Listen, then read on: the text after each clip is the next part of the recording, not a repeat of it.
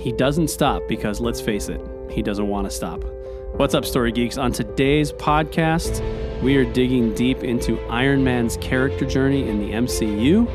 And joining us to do that is Helen O'Hara from the Empire podcast. If you remember, we recorded a Captain America character journey with her about a year ago. Go back and check that out.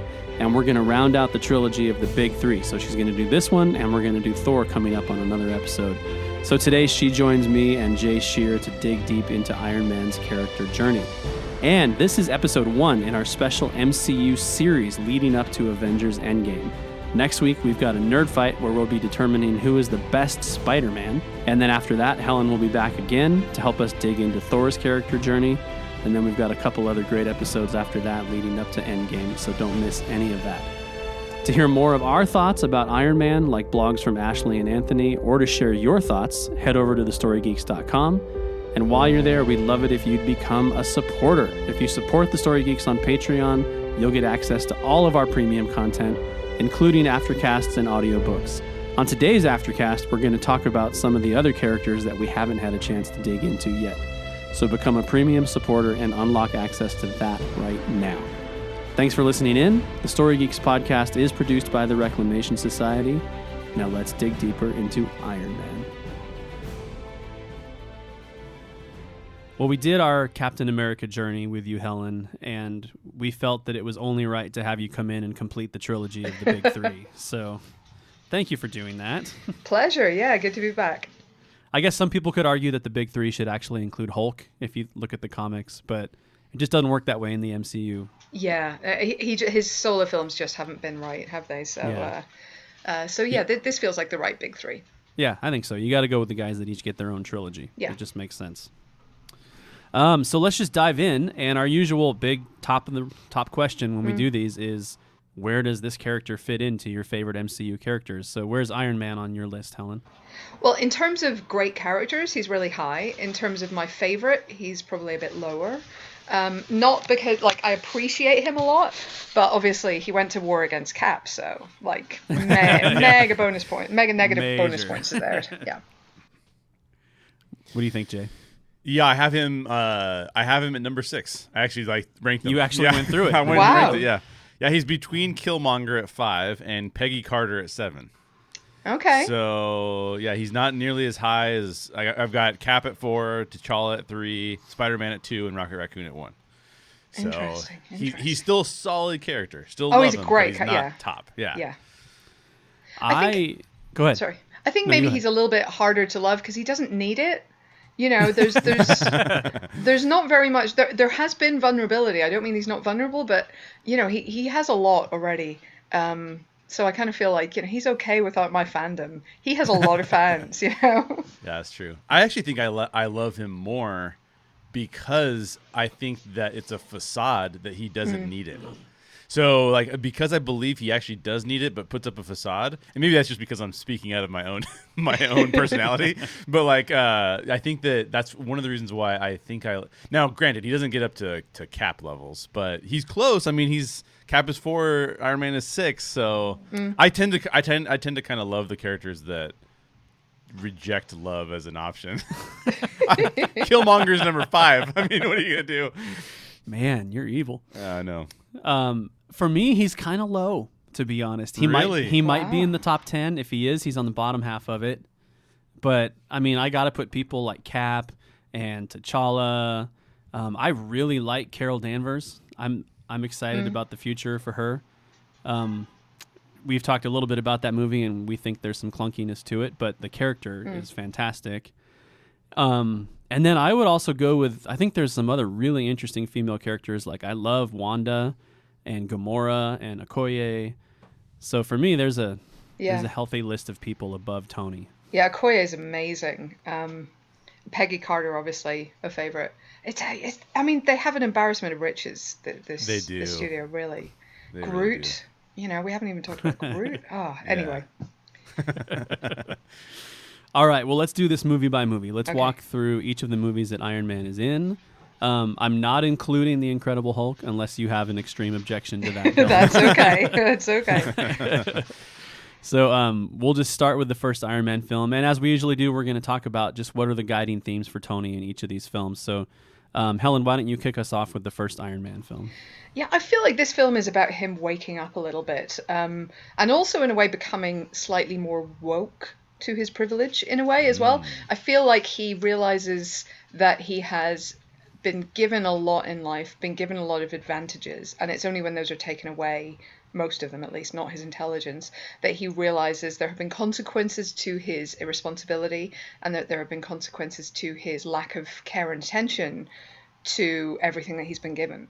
And so I think there's a it's kind of a coming of age story. I mean, it's a bit later than the traditional one, but it kind of is a coming of age. It's him realizing that what it means to be an adult and what it means to kind of take responsibility, because he's always had control, he's always had options, choices, whatever else, but he hasn't particularly had any problems that we're aware of that he hasn't been able to solve. He lost his parents. I'm sure that was very hard, but he doesn't seem to have dealt with anything.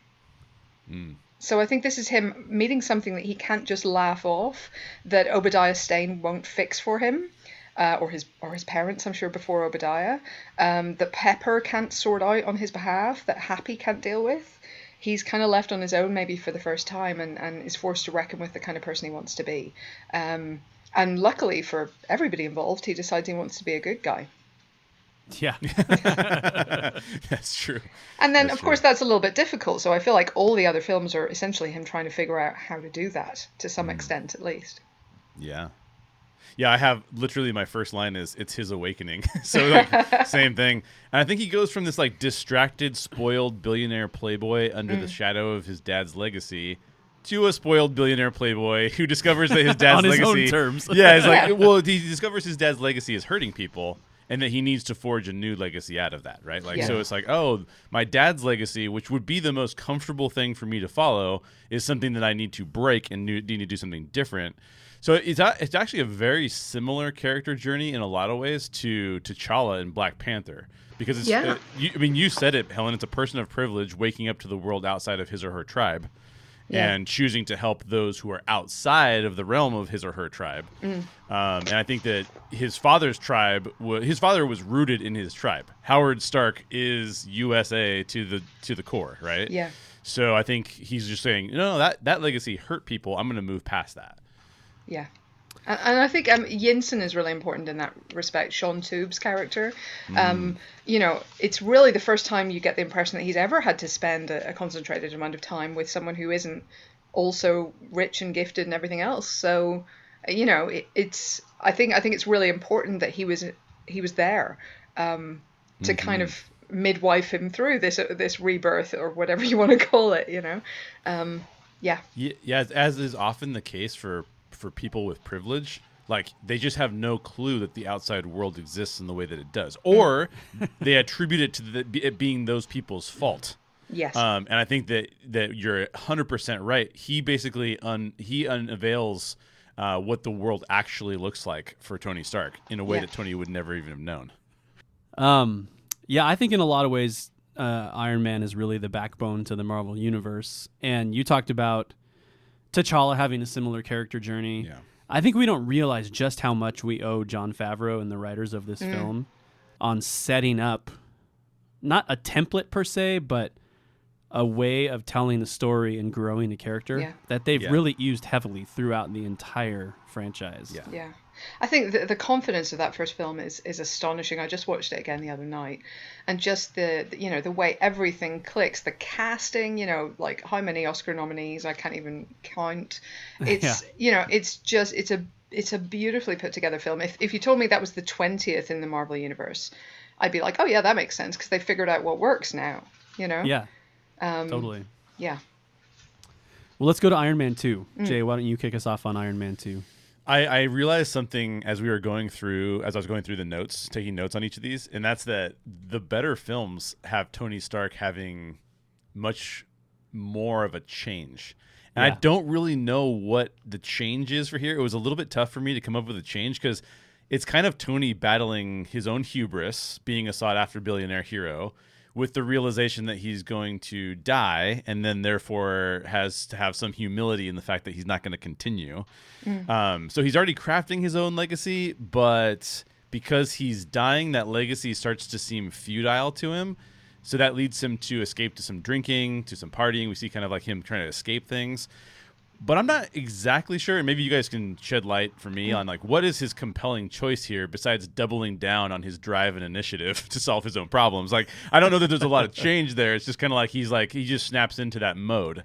So I don't know. There's not a lot of change here for me. If someone's going to have a good answer to that, it's going to be Helen. Yeah. I don't. No pressure. No, I think there's actually a lot to that. I think that this film is it's a strange one. I think he comes into it obviously in that scene in the Senate open, early on, extremely confident. Literally, I am your nuclear deterrent. So he feels like he's not only kind of solved himself, he's solved world peace. And the only slight downside is he's going to die of it, but no biggie, everything else is fine. And it's this weird combination of overconfidence and huge vulnerability.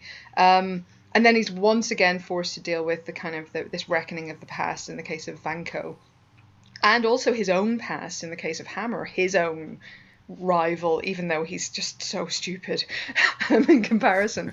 But so it's kind of once again kind of dealing with those ghosts and trying to figure out a new way of being, and that does include, I think, one of the most significant things in this film is essentially that he allows and empowers Rhodey to steal the War Machine suit.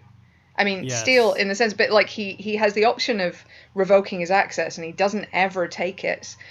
And he's actually set it up so he can access everything. And so there's an element of, I'm telling you, the government, that you can't steal my suit, but actually I kind of want you to have it.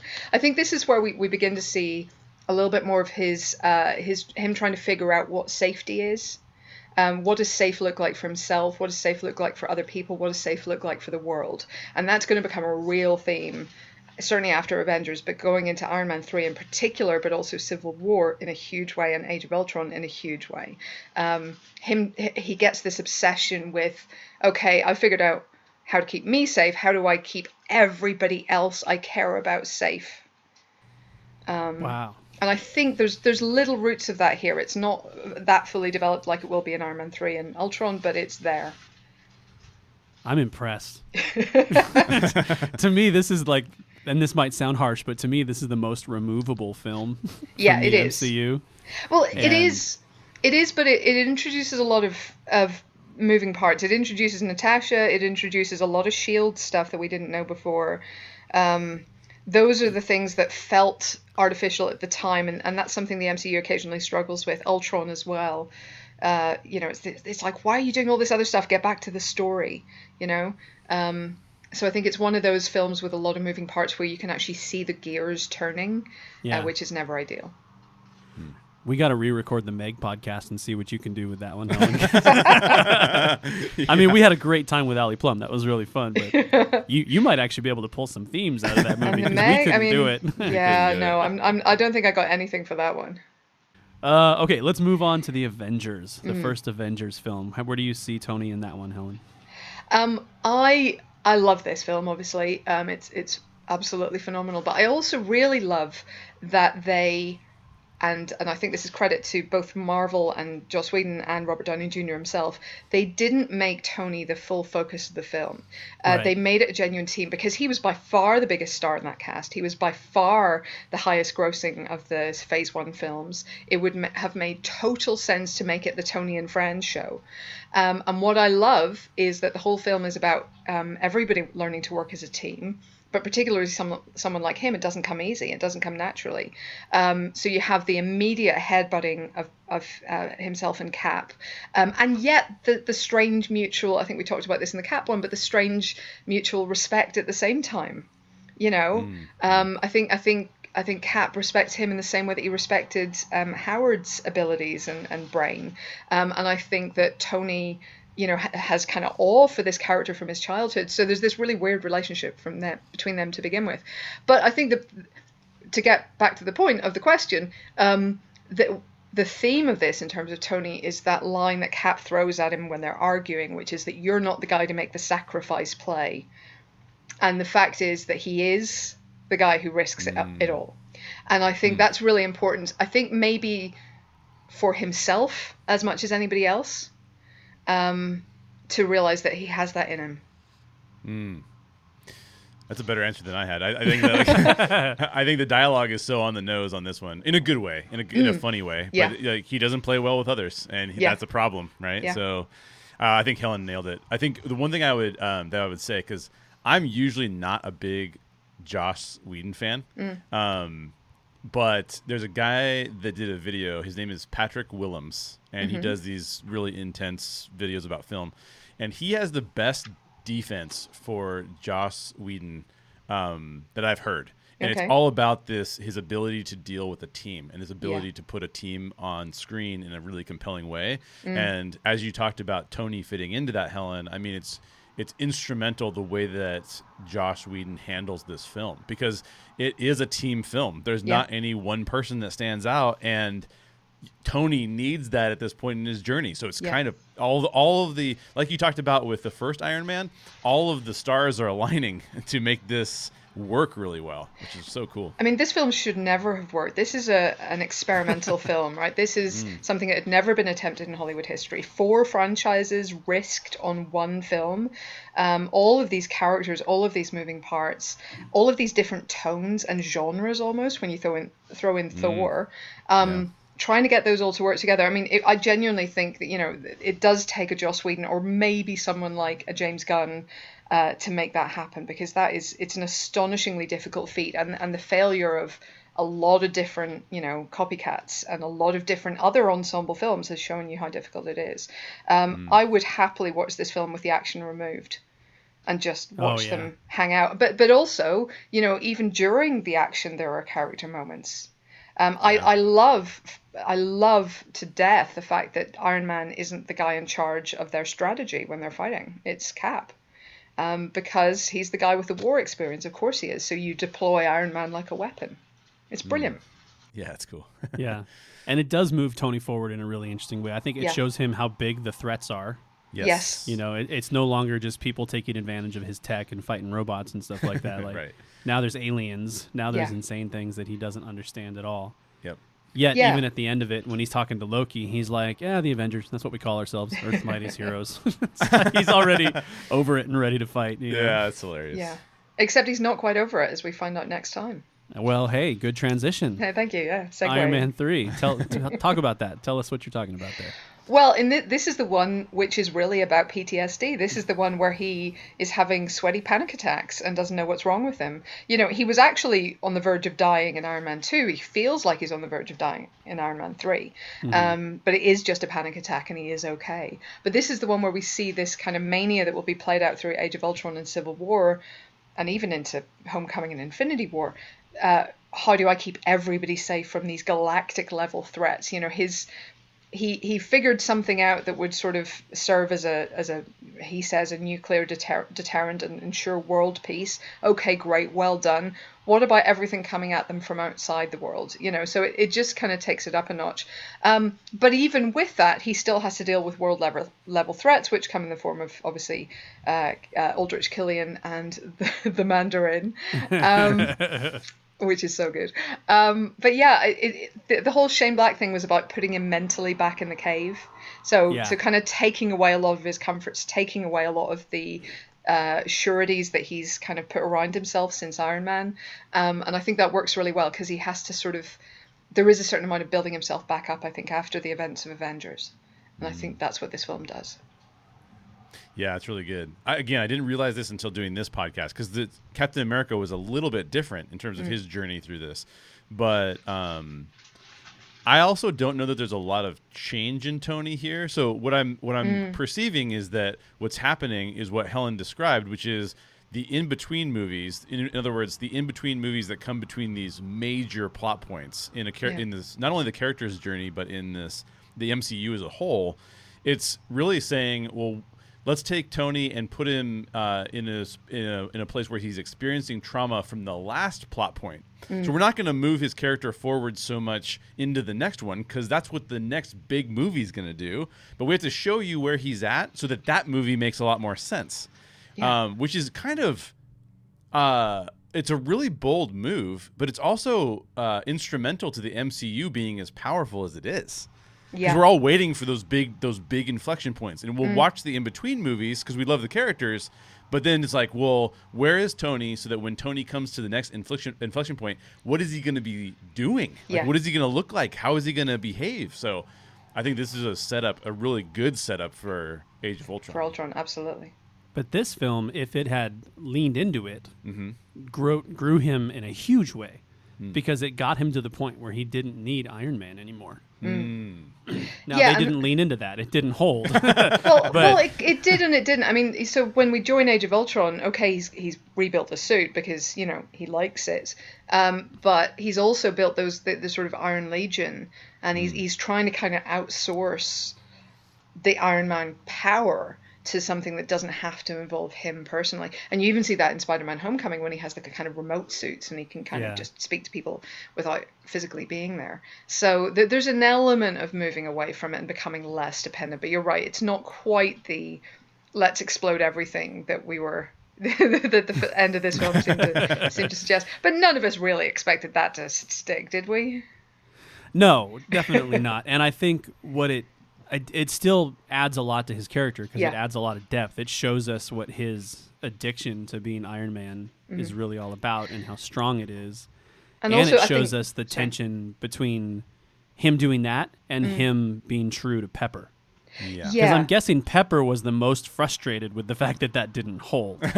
True. Yeah, probably. But then I think that the relationship with Pepper has been really nicely developed, even though most of the key moments have always happened off screen. First kiss, didn't see it. Absolutely didn't see it. Breakup, didn't see it.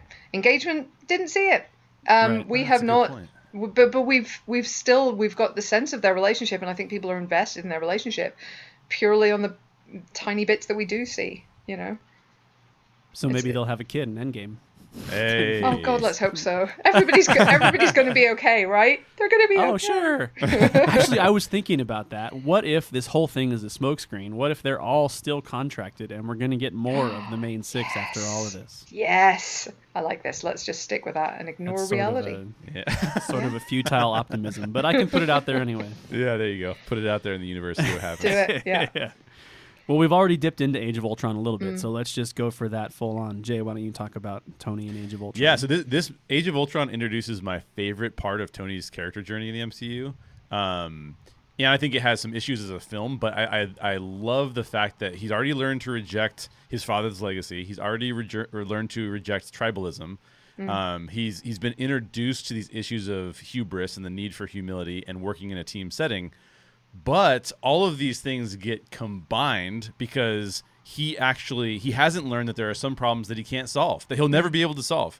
And so the anxiety that he has that drives him to try to solve all the problems that he can't solve actually turns his own hubris against him. So in his attempt to play God, he creates the devil, right? And I think that's a really, really, really interesting, compelling place to put Tony in, both now and moving forward in the MCU. So if you look at this as kind of like maybe like the midpoint of the MCU thus far, leading towards an end game kind of ending, then I think this is a perfect place to have a midpoint where Tony has to deal with that bigger concept where all of the things come at him at once and his anxiety drives him to do something that he shouldn't do, and he plays God and it backfires. Yeah. True. But it's interesting that he doesn't learn immediately because his immediate reaction is to try the same thing again with Vision. What becomes Vision. So luckily that works out pretty well for everybody involved. And of course Vision is the creation of essentially not just Tony, but also Helen and also Thor and also, of course, the stone itself. But yeah, I mean, he doesn't quite get it immediately. But I do think that this film is interesting because it shows the limits of what he can do. So it shows, the Iron Legion. I think when he sees the devastation that that Ultron brings. Ultimately, I think that does have a change. You're entirely right.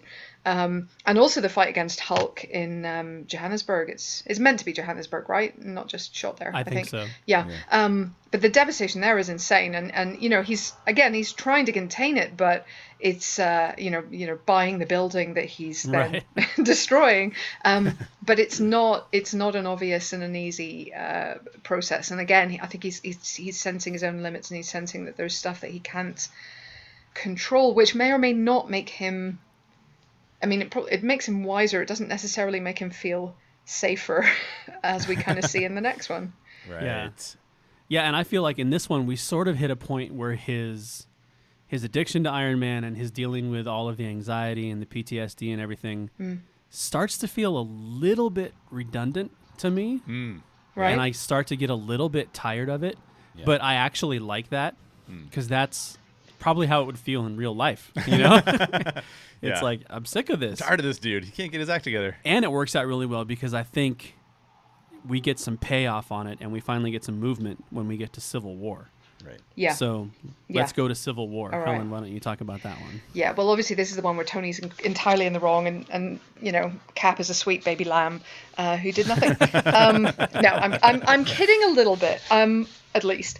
But I think this is a really, really big one for Tony personally. First of all, he's clearly been in a bad place when the film starts because he's already broken up with Pepper, and we know that she's an extremely patient person.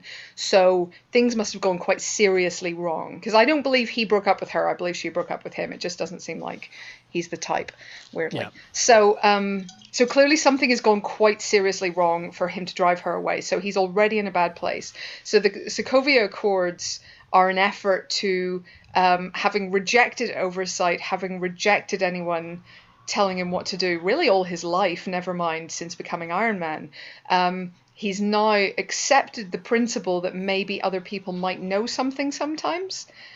And that must have been a huge wrench for him. So I think, again, this is what I'm saying about Age of Ultron. The ultimate devastation definitely must have had an effect on him if he is willing to accept the Sokovia Accords. So that's obviously been huge off screen. And then when we actually get to the end of the film, you realize what they've actually been sort of fighting towards and what the giant revelation actually is.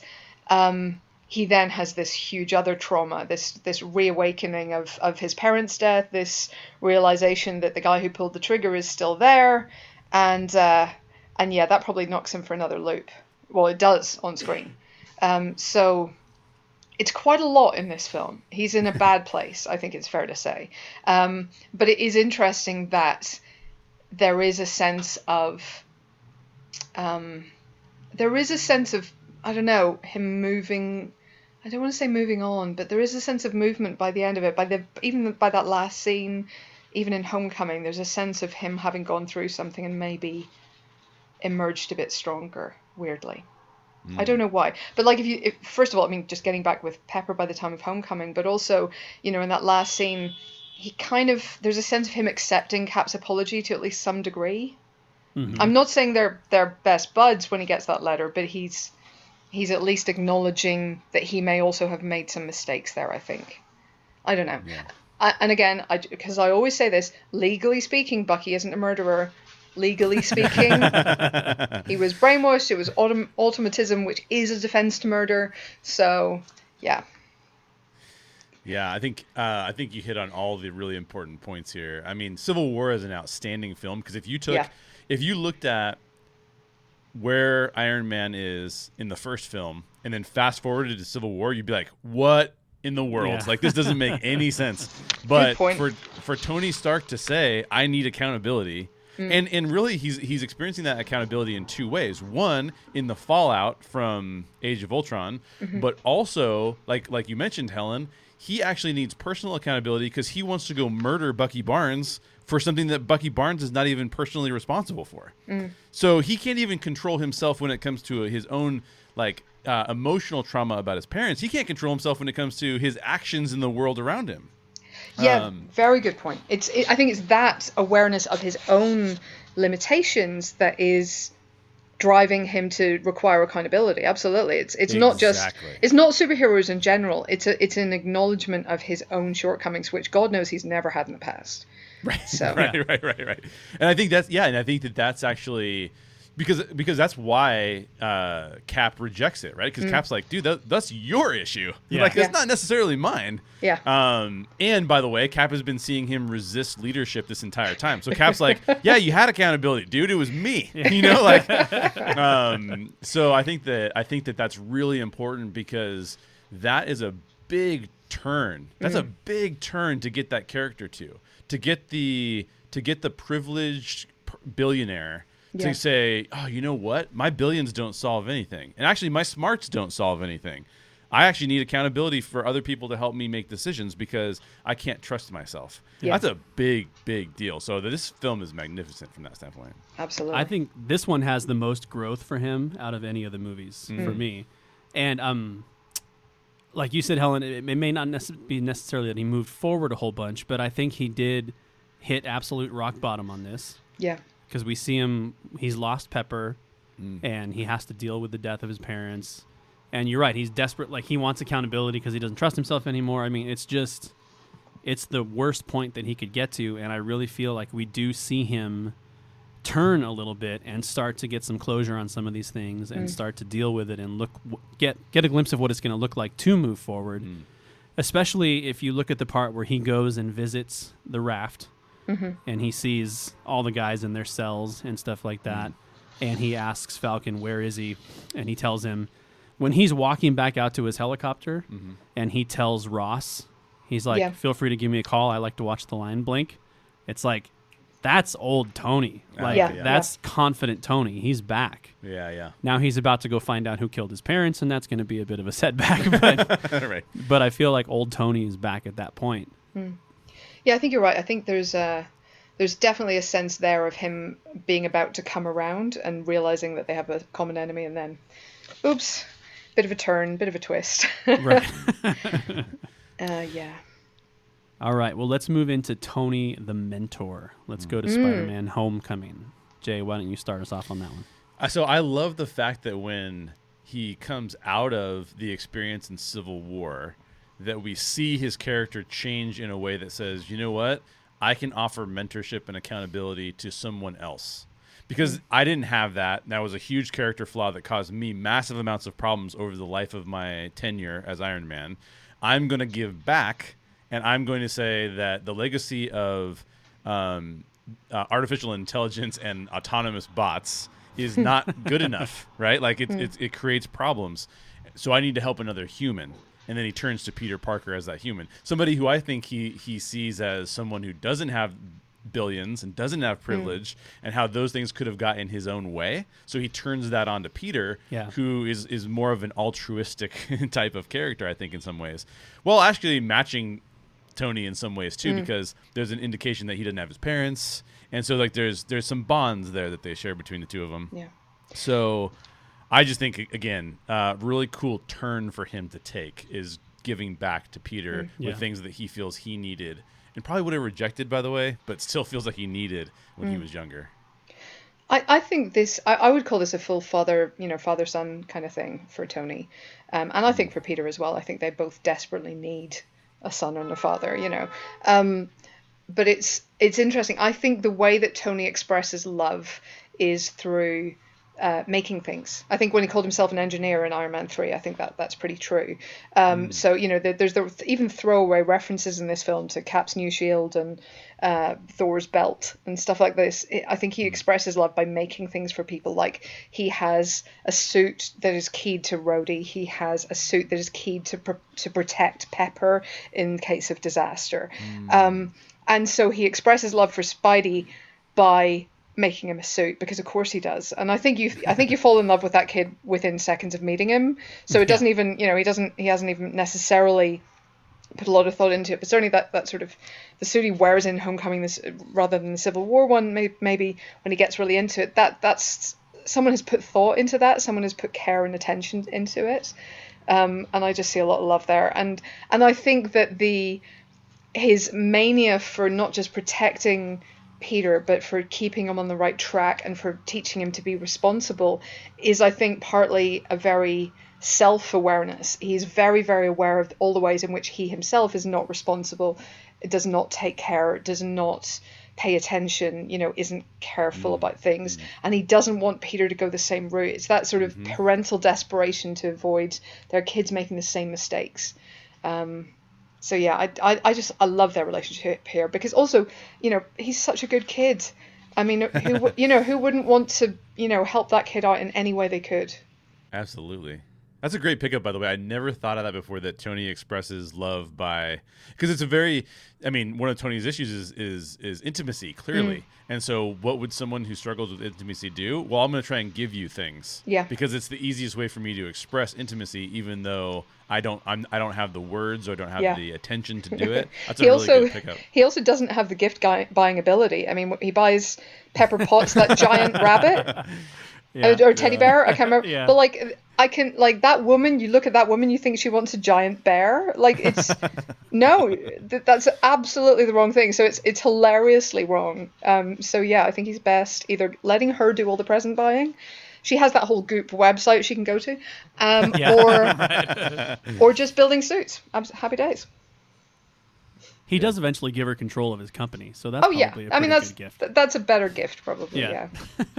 Trust, I think, in that case, is the real gift. One thing that I think is interesting about the Spider-Man angle is that Tony sought out Peter before his revelations from Civil War. So I feel like he was still at a pretty unhealthy place when he sought out Peter. So he might have just been looking for people to be on his team. He just needed more manpower. So in some ways, I feel like after Civil War and going into Spider-Man Homecoming, it's almost like Tony's like, oh, shit, now I have to do something about this. Yeah. It's like, I need to take care of this kid because he needs to be treated better than I was. It may also be, and this is pure speculation because I don't think there's anything for it in the text, just a general, again, as part of this kind of peacekeeping mania, a general keeping an eye out for other enhanced. Yeah. So it may be just that, but I think yeah, you're right. I think there's definitely an element of he knows where Peter is. He's been keeping an eye out already, way before Civil War. Totally. But otherwise, I think you guys all said it. I mean, it's a great progression for his character. I really love that this gives us a good way to see positivity in Tony in a way that we've never seen before. So I think it's really great, and it's really great to give us somebody else that he cares so deeply about. Yeah. Aside from Pepper. Yeah. And in a different way. Definitely. Okay, let's get dark. Let's go to Infinity War. Yeah. Why don't you start us off on that one, Helen? Well, I mean, having developed someone else to care desperately about, that person is going to be exactly. Well, first ripped into space, so he sends a rocket suit shooting after him to keep him alive. On the outside of the spaceship, first of all, and then obviously the dusting at the end. This is a pretty serious series of blows to Tony, I think. It's his worst fears coming true in terms of alien invasion again, by an overwhelming threat that he can't meet. I think that even that initial encounter with the children of Thanos is pretty tough going. Never mind then going into space somewhere he has never been, certainly much beyond the stratosphere, and somewhere he is not prepared for. And then meeting someone who nobody's prepared for in terms of Thanos. So, the fact that he stays sane through most of this film is, I think, a testament to his character. The fact that he is able to form himself, Strange, Spidey, and the Guardians into a moderately effective force against Thanos, at least until Quill balls it up, is also testament to him. So I think he's enormously effective on this. He's been, he's firing on all cylinders, and it isn't enough. So yeah, this is a tough one. I mean, even Thanos respects him. The whole, I hope your name is remembered thing. Right. Yeah. It's fair because he fights the good fight. It's just, not quite far enough. Yeah, I'll jump in real quick on this before you, Jay, just because I want to jump on something you said, Helen. You said that it's surprising that he doesn't go crazy going through all this stuff. And I think it's a testament to the journey that he's had thus far. Yeah. I think without what happened in Civil War and stuff like that, he never would have been ready to face Thanos. Yeah, yeah. Absolutely. Definitely. Yeah, so I love that the Russo brothers are like, what's that? Tony can't face anything worse? He doesn't have any growth left in his character? Watch Here, us. hold our beers. Yeah, exactly. I mean, they strip Tony of everything. He does everything right in this film. Yeah. He's accepting responsibility. He's not trusting himself. He's trying to take the battle away from Earth because he doesn't want to have the impact on Earth. Yeah. He's learned all of his lessons, and he's doing everything the way he's supposed to do them, and yet he has to watch Peter Parker die in his arms. God. So I just feel like it's like the Russo brothers should be arrested for forcing Tony to experience this. Those monsters, the Russo brothers. But I think it's really like you guys said, it's a testament to his character. It's a testament to where his characters are at and where his character is at. And I think it sets up. I mean, Endgame has not been teed up. It's been teed up better than any movie I can ever imagine. Yeah. Right? Like it's a perfect setup. Yeah, we were talking about this after the new trailer on the Empire podcast this week. We did another 40-minute breakdown of a 2-minute trailer. It was a good one too. Thank you. But yeah, I mean, I still think we're seeing mostly footage from the first 20 or so minutes of the film, and we're seeing a Tony who again is facing up to certain death, and looks pretty resigned to that fact, and even when he comes back, he's still facing a world that is 50% not there. So I think it's going to be tough this time. I just think it's a great storytelling bit of Infinity War, is the fact that pretty much everybody did pretty much everything right. I mean, the fact that we, can even, criticize Thor for not aiming for the head, or Peter Quill for getting distracted at a moment. These are such tiny mistakes that in any other superhero film would lead to nothing of consequence. And yet they decided to punch us all in the gut and kill Spidey. So Endgame, I think the stakes are just so immediately soaring going in that I think it's going to be just a series of gut punches this time, I suspect, and including for Tony. Yeah. And I'm really excited to see what you guys called the scene in the trailer God, reaction right? that you did when he and Steve meet up again. Oh yeah. I mean, so much angst. I just can't wait. Oh my God. Or man angst, as you guys refer to it. Man angst, yes, Man yes. angst. I mean, this is basically one of my kryptonites. It's sort of strong men expressing their feelings is, oh my God, just. I mean, I've watched 26 seasons or whatever it is of Supernatural now. Like that is my crack cocaine. It is going to be brilliant. Do you just refer to it as the Winchester effect now? It pretty much is. It pretty much is. Okay. I think, by the way, that we can predict that this is how Cap loses his beard. Tony just slaps it right off his face. Oh. Just comes in, boom. Wow. R.I.P. the beard.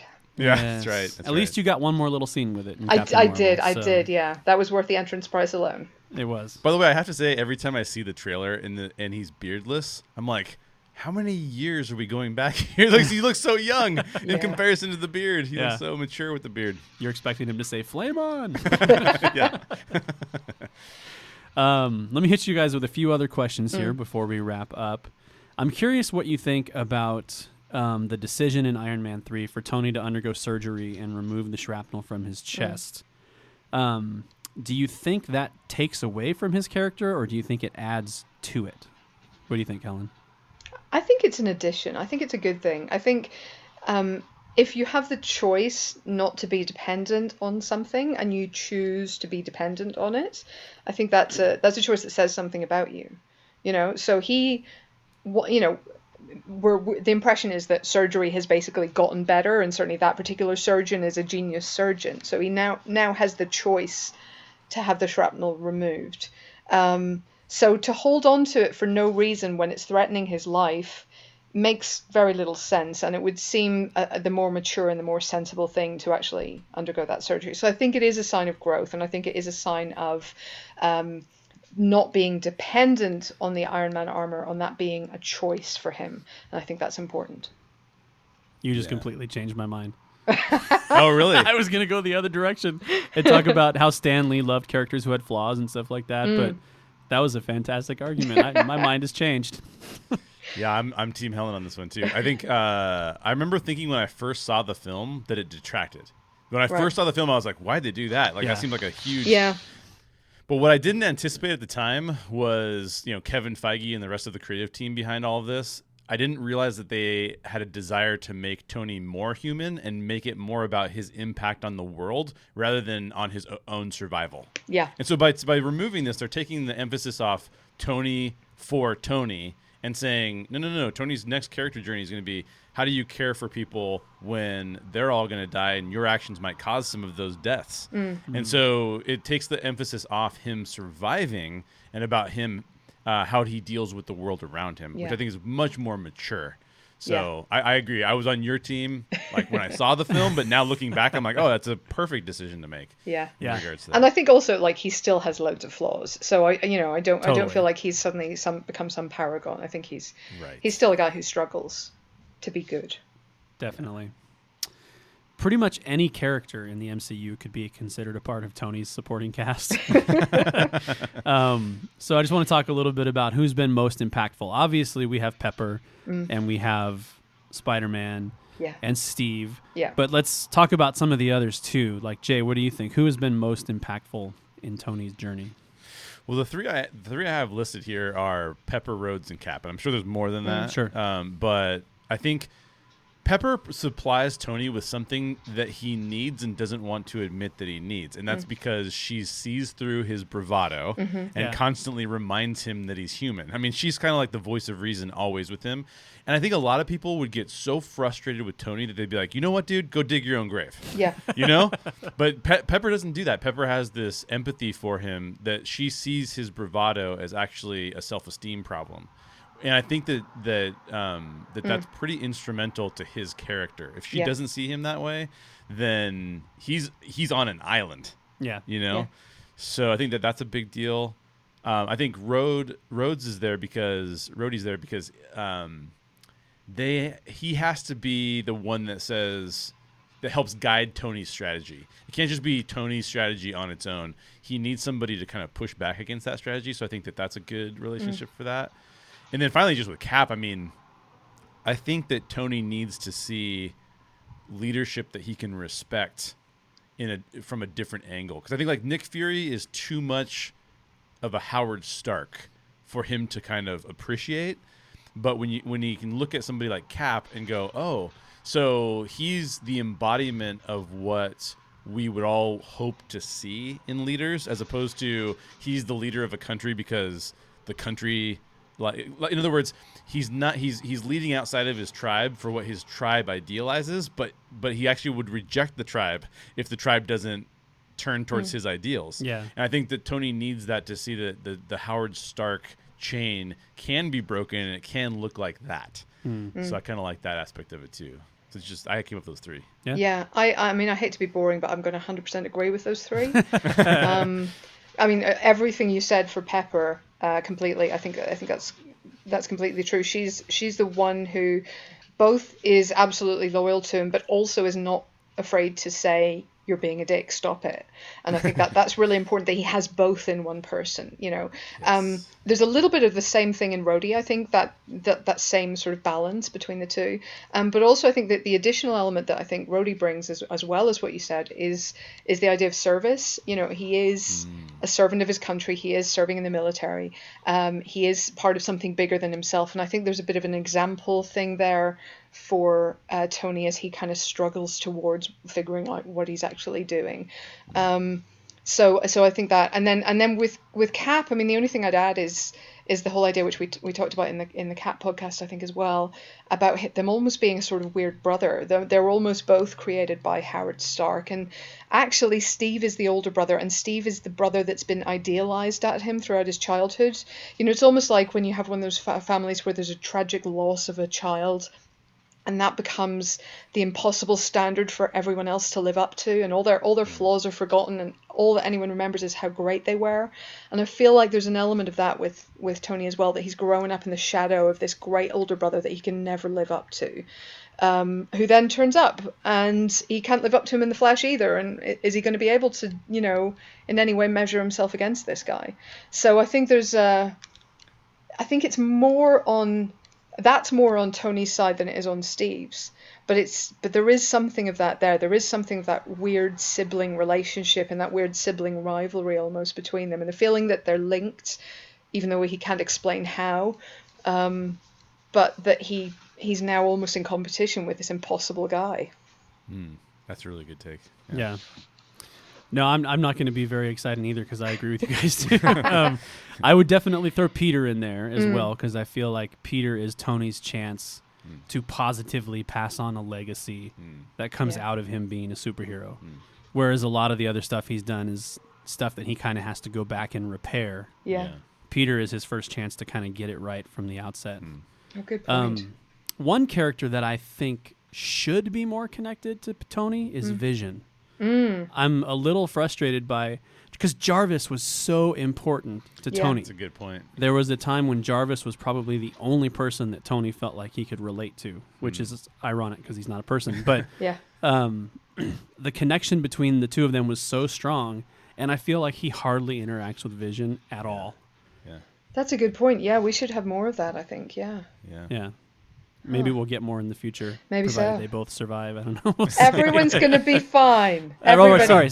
I Yeah, that's right. Okay, so I'm not trying to ruin your day, but we're going to go a little bit darker for just a minute, and then I promise we'll do it. We'll uptick it before we end. But I want to talk about that moment at the end of Infinity War, after the dusting, when Tony is he's on Titan. Yeah. Is he aware that Nebula is there with him? I guess he probably is, but for the most part, he thinks he's alone on this dead planet, and he's dropping his hands into his head into his hands, and he's just lost everything. Yeah. And this isn't just for being dark. I just want to dive into it a little bit. I'm curious what you guys think is actually running through his mind at that moment. Jay, what do you think? Oh man, I think this is the moment of utter despair. Yeah. Right? Like this is we talked about this already. He's done everything right. Like he can't defeat Thanos by himself. He knows that. He teams up with other people to do it. He can't defeat Thanos with his team, right? Accountability won't help him. The hero he's mentoring dies. He can't get back to Pepper if Pepper's even alive for him to get back to. Everything that Tony has ever cared about, every lesson that he has ever learned, there is no hope for him. It is the worst possible place that he could be. Even I think even Cap and even Thor to an extent, you could make an argument that they still feel like they have a chance to come back. Tony doesn't seem like he has any shot at coming back at the end of that film. And it's just a really heartbreaking place to put Tony Stark as a character. And it's amazing, like Helen said earlier, that he doesn't just completely unravel. Yeah. Yeah. I feel like actually the only thing I disagree with there is I feel like he and Cap are almost mirrors of each other in that moment. I feel like they're both they are absolutely, as you say, despairing, like completely, almost for at least momentarily, completely immobilized by despair. But I think there's a real parallel between them and that real shared realization that the one thing they never really thought they could do was fail. Not as part of this team, not with these guys. I think they both have some earned confidence, actually, that, if they all stuck together, that things would kind of work out. So there is that moment of, oh God, we did everything we possibly could. We pretty much did everything right. And still, now what do we do? I think there's it's a real crisis moment for both of them because neither of them's used to losing, and suddenly they have. So they've lost things personally, but they haven't failed in a mission, So yeah, it's a killer. Yeah, in fact, I realize as you say that, that I'm actually interpreting this question through the lens of the Endgame trailer, which is not fair. Well, exactly. That's part of why I brought it up because I think one of the things that's running through his mind at that moment is what happened to Pepper. Right. Yeah, absolutely. Yeah. I think he knows that half the universe is dead because Thanos explains that, right? Yeah. So he knows that concept. Yeah. And there's so I think he's wondering what happened to Pepper. Yeah. There's got to be that worry. It's like, well, Pepper and me are a team. There's two of us. Half the universe is dead. I'm here. Right. Yeah. There's got to. That's even more dark. I know. just like the worst possible maths, right? Like that's There's that Right. possibility. And of course it doesn't work that way. You know, we know it doesn't work that way because we've seen what happened to the Guardians. We kind of know what happened to Hawkeye's family, for example. But yeah, he's got to be thinking that kind of nonsensical maths in his head right then. Yeah. So, yeah. And he's just left alone, except for, like you said, with Nebula, yeah. to Right. consider it. I mean, it's like, Yeah. Which is, so you mentioned the Endgame trailer, and I think that's one of the brilliant choices that they made with that trailer, and really all of the trailers, because there's some element of him recording a message Yeah. for Pepper that he doesn't know if she's ever going to hear. right. And I think that's that one tiny little glimmer of hope that we needed. Yeah. We know that Cap and all the other Avengers are going to find a way to fix things. We Yeah. know that they're going to fight this. Yeah. But what about Tony? How does Tony go on after what he's been through? So using that in the trailers, I think, was brilliant. Yeah. I really hope that there is a moment where Pepper gets to listen to his messages, even if he whether or not he survives, because he is literally pouring out his heart basically to the one person who has never rejected him for being a dick, right? Like he could be intimate with Neither her did in all Jarvis. these different ways. Yeah, maybe Jarvis has to listen to it too. Yeah. But I think that would be a really powerful emotional moment for her for us to see her realize that this entire time he carries all these feelings for him, but he's not able to express them to her. Yeah. Would be really intense. Yeah. God. Okay. I mean, we're let's in look for- forward a little bit. Yeah. And I promised this was going to be an uptick. My answer to this question, not so much of an uptick. No, but your I guys' know. answers You can monster! be. You're as bad as the Russo brothers. And just what do we think is going to happen in Endgame? I mean, what do you think is in Tony's future? Well, I mean, okay, so we know from the latest trailer, if you've seen it, very mild spoiler, that he does get back to Earth at least Yep. and stand once again with the Avengers. Assuming, of course, that we can believe those pictures because we know they lie to us with images. Totally. But we believe at least that he gets back to Earth and fights with them again. I don't know that I believe he's going to make it through this one alive. If you want a reason for that beyond kind of storytelling or knowledge of people's contracts, I would point you to the synopsis of Far From Home, which talks about Peter dealing with the fallout of the events of Endgame. And Right. what fallout would that be for Peter in particular if it's not Tony's loss? Yeah. And the fact that they show us Happy in that trailer, but not Tony. But not Tony. So there are worries there, for sure. I mean, we have the sense that it's going to take a lot to undo what Thanos has done. That if they are going to earn, in a storytelling sense, like just, I don't know, turning back the clock and undoing something that has been done is very unsatisfying. The ending of Superman is very unsatisfying, actually, unless it is somehow earned, unless it's somehow paid for, unless it is somehow, built into the story in a way that feels satisfying and Scientifically ludicrous, too, by the way. well, scientifically, yeah. I mean, it's the worst on a number of levels. But like he's not powerful enough, we need to invent powers for him. But fine, okay. Leaving that aside, though, you need to earn an undoing of something of this magnitude, and the only way that they're going to be able to do that is honestly if they kill people we love. Right. The absolute bastards. Yeah.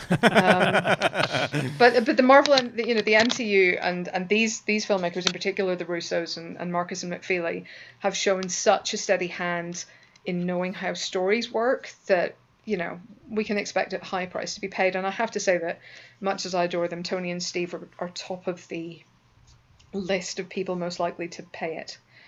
So I'm worried. Having said that, let's hope that his dream about Pepper being pregnant is entirely true and that they are going to ride off into the sunset with little Howard Jr. or whatever. But I'm not sure I believe it. I don't believe it either. I think he's going to die. And I think it's because earlier in this show, you mentioned Steve's comment to him about he's not the one to make the sacrifice play. Yeah. And to lay down on the wire and let the other guy crawl over you. Yeah.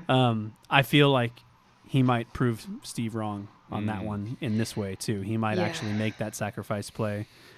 And as dark as it feels, Jay, I think you're right. I think Pepper is going to be listening to this message after Tony has died. That would be very dark. So I will take the other But argument. it's tempered with the fact that I'm thinking it's going to be a hero's death. I mean, he's Oh yeah, for sure. He's gonna save Has to be everybody. a hero's death. Yeah. Possibly him and Steve hand in hand saving everyone. Can I just say? Sure. Practically. Yeah. Yeah. I think. Well, and I really hope that we see that from the original Avengers, regardless. Like, right, that they're the ones that step up. Yeah. I will take the opposite side of this Yay. equation. I think I did in the Infinity War Yeah, podcast. we've been fighting already. about this for a while now. Yeah, but I think that so I think that unfortunately I do think that Cap will probably die.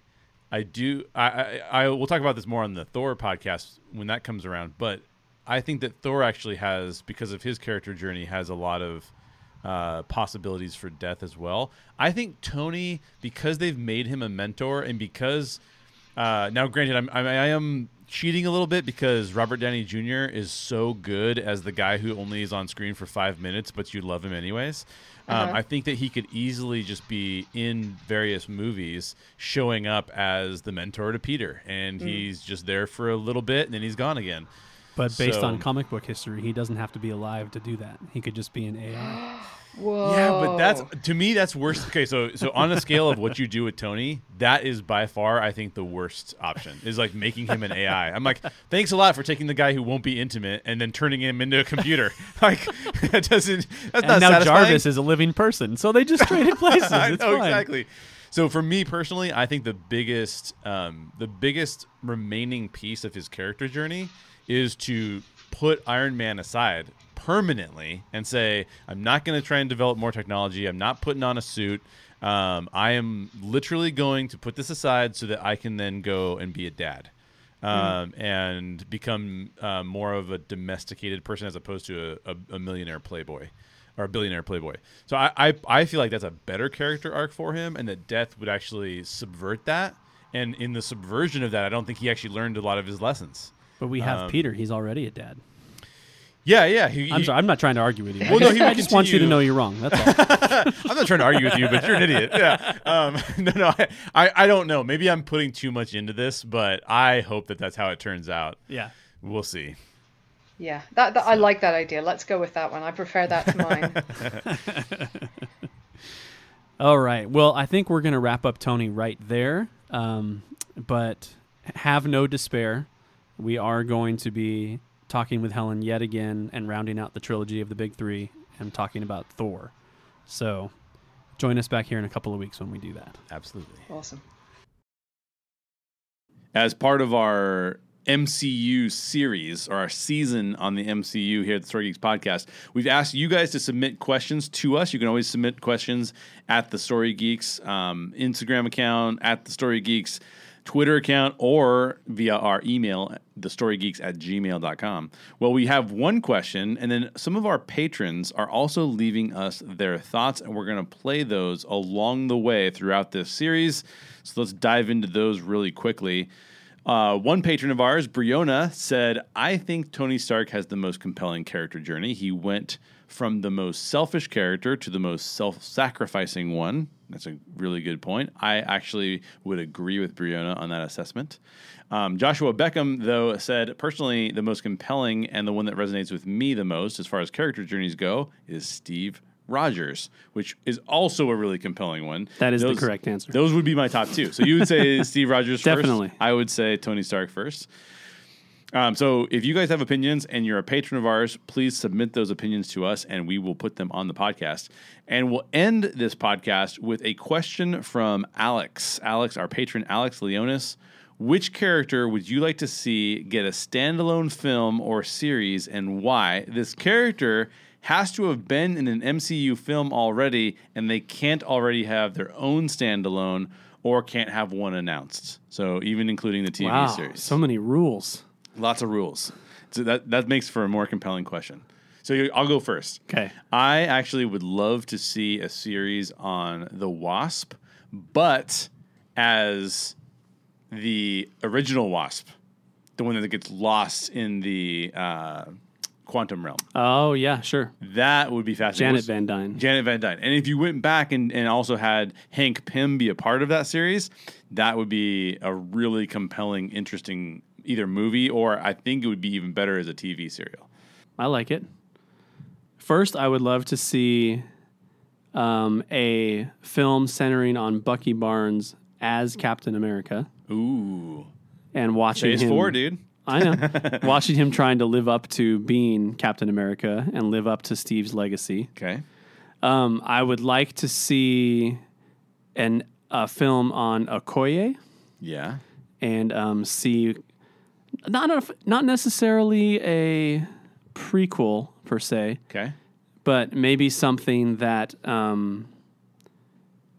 furthers her story as her own character. Because she's very, very loyal to T'Challa, and that's a fantastic dynamic. Yeah. But I think there's a whole lot in that character alone that we could mine and learn more about. Okay. And then lastly, I would say Gamora. I would love to see a solo film on Gamora, and maybe that would be a prequel. Maybe seeing a little bit more about what made her the assassin that she was. Cool. I'm down with all that. I'd also like to see a Killmonger movie. Oh, yeah. That would have to be a prequel. Yeah. Yeah, but I think that would be really fascinating. And there's a lot of great characters out there. So let us know who, like, maybe you can send us your answers to Alex's questions. Who would you like to see them do an MCU film about that has appeared in a movie but doesn't have their own solo film yet? So let us know about that. Hit us up on Twitter @TheStoryGeeks. Hit us up on Instagram @TheStoryGeeks, or send us an email, thestorygeeks@gmail.com. We'll read them throughout this whole MCU season. That's it for today's show. Special thanks to Helen O'Hara from the Empire Podcast for joining us.